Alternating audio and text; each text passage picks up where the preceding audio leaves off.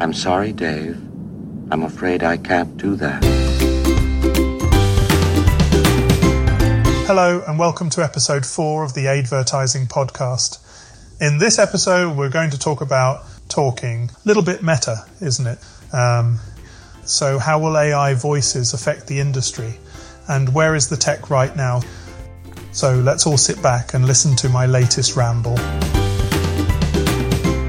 So, did it fool anyone? I think if you know me, you know that first intro wasn't me. But if you don't know my voice, maybe you thought it was real. But the introduction was created by an AI voice. It was a company called 11 Labs. And they're a company I've not come across before. But what was interesting about their offering was you could upload your voice and it would take that, process it, and then use that as a start point for your own AI. And so I was thinking, can I just script the entire thing and upload it on there and then just press play and away you go, so I never actually have to talk.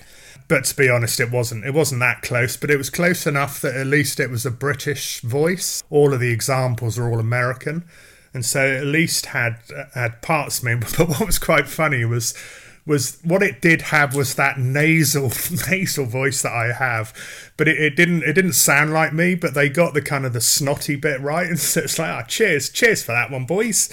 What it also had, which was quite funny, installed like I say a bit, and the AI said when I didn't type into the script, but it sort of thought, okay, this guy says all the time, and so it's almost like the AI was ripping me a new one. It was like taking the very worst parts of my voice and throwing it back at me, and none of the sort of good bits. I don't know what the good bits are, but it was interesting to listen to, and obviously that's what I played back. But what was good about it was most AIs back in the day, they would clearly sound like this, and you knew it was a computer, whereas this AI paused, it changed intonation, and it did a lot of stuff that I thought, okay, this is now... I think hopefully people would struggle to know immediately that initial section was actually an AI. You might not like it as a voice, but then that's just, one of those things. So the reason I'm talking about this part is obviously this podcast is all about AI, and it's not all just images. It's about kind of stuff that I use in my job and how AI is going to help it. And I've used sort of artificial voices for many years now. I did a project probably 5-6 years ago that involved a robot, and so an artificial voice was pretty well ideal for it. It was certainly good enough that you could understand their voice, and they had sort of quite a nice voice, but it was obvious they were a robot, and so it worked really well for this particular project.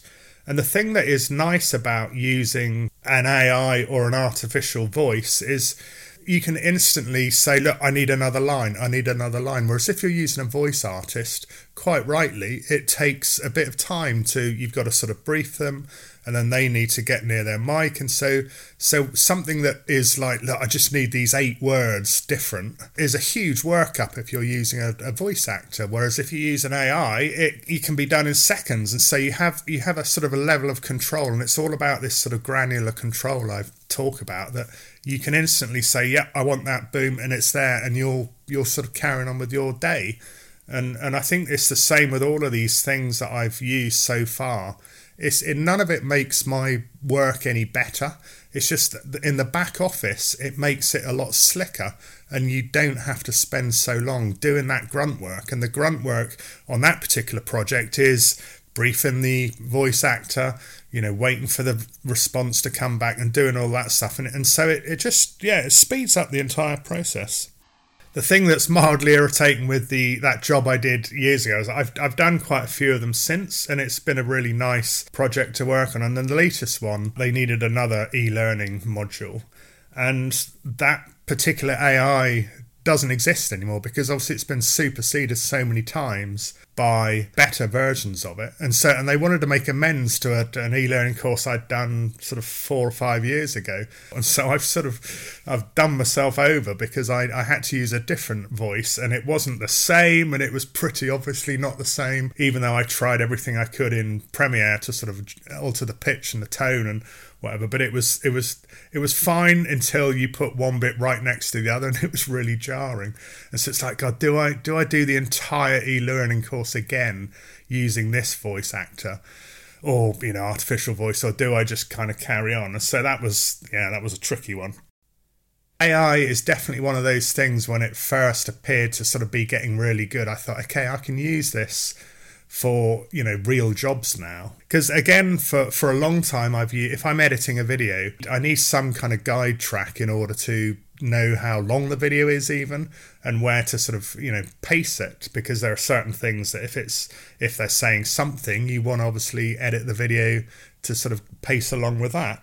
Obviously clients will want to change the scripts every now and again, and so sometimes the voice doesn't come in until quite late in the process, because you don't want to have to go through that thing of, okay, briefing the voice actor to do their thing and then brief them again because the script changes. So I've used sort of artificial voices for quite a few years, knowing that once the script's finally approved, I will get the voice from the actor and then drop it in, and then all you have to do is adjust the timings of all of your clips. But if it can be at such a stage that the voice actors are all AI, then you can use that initial track as your start point, and then if they want to make a tweak, you just type in the new script and away you go. And so that's a really handy tool. But again, it doesn't make the product any better, it just makes my workflow easier. And what I did think pretty well immediately is, God, this is going to really hurt voice actors, because AI, there will be a lot of people that think this is fine for what I want, because it's a quick video, quick bit of social media, I just want to get my point across. And so you go into AI and it's fine, it's absolutely fine, it's not brilliant, but it's fine.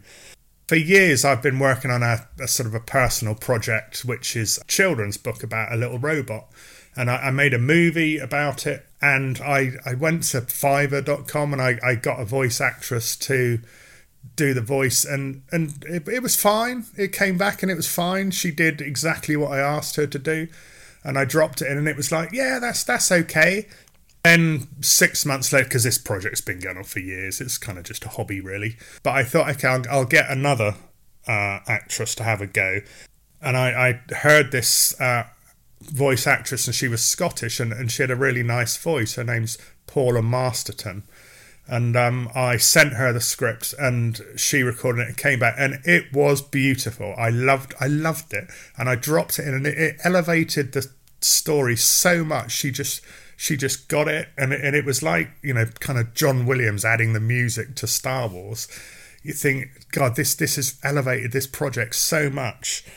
Ever need to sort of know the value of a good voice actress or voice actor, it's like when they're good, they're brilliant, and they make a project into something different.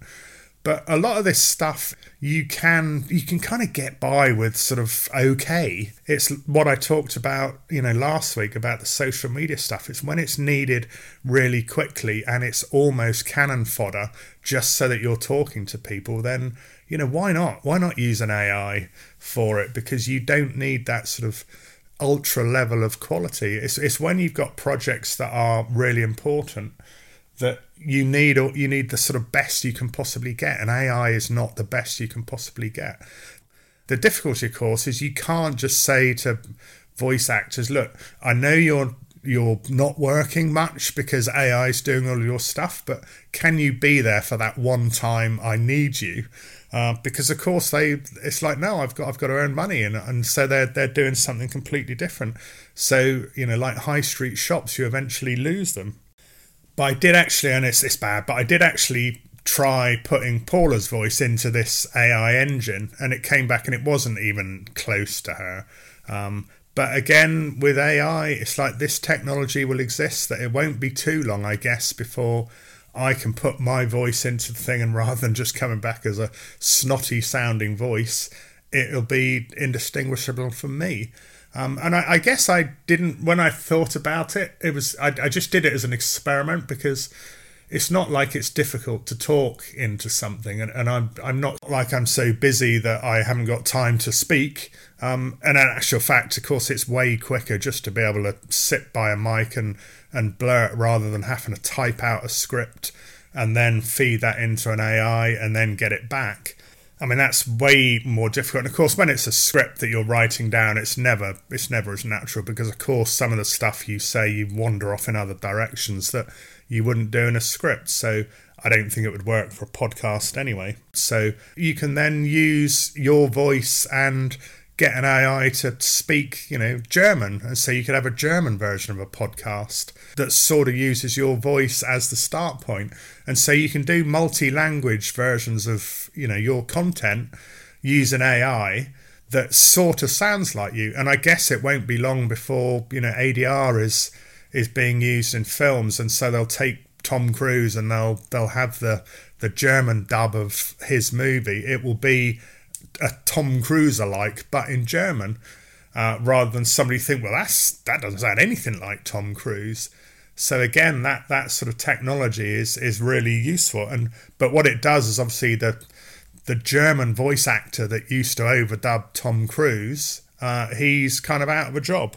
The overall creative product hasn't changed, really. It's just, unfortunately, the grunt work part of it. And in this instance, the poor old German voice actor I'm using as the grunt. And clearly AI is going to be used for, when you pick up a phone and you speak to somebody and you want to, change your car insurance, it will be an AI that will speak back to you. And although there's obviously a big picture, what on earth are all these people that are doing these jobs going to be doing now? As a consumer, I don't mind who I talk to, as long as it gets done. I'm terrible, because I've used Amazon for years, because I love it. And I know I'm not supposed to love it, but Amazon is brilliant. I order stuff at 8 o'clock at night, and at 9 o'clock the next morning it's at my door. I don't have to go to a shop, and I go to a shop and the thing isn't there, and for it to be ordered, it's just, I love this kind of technology, because it makes life easier. So AI is getting really good at, I think it's at the point now that you wouldn't know it's an AI. And so absolutely I'll be using it for certain projects. But if it's something that's really important, then you can't beat a proper voice actress or voice actor, because they are so much better. It's just that it's more, the journey's more difficult, because you've got sort of a to and fro. And I need to contact Paula again, because there are some things I want to change about it. Thank you once again for listening. Be sure to like and subscribe as usual. Going to do a bit of a trail. Next week I'm going to talk about just art in general. What is art? Is AI art? Why do artists get so upset with Midjourney and those sort of things? So get your black roll neck sweaters out, put on the jazz music, and get ready to say nice. I'm sorry, Dave. I'm afraid I can't do that.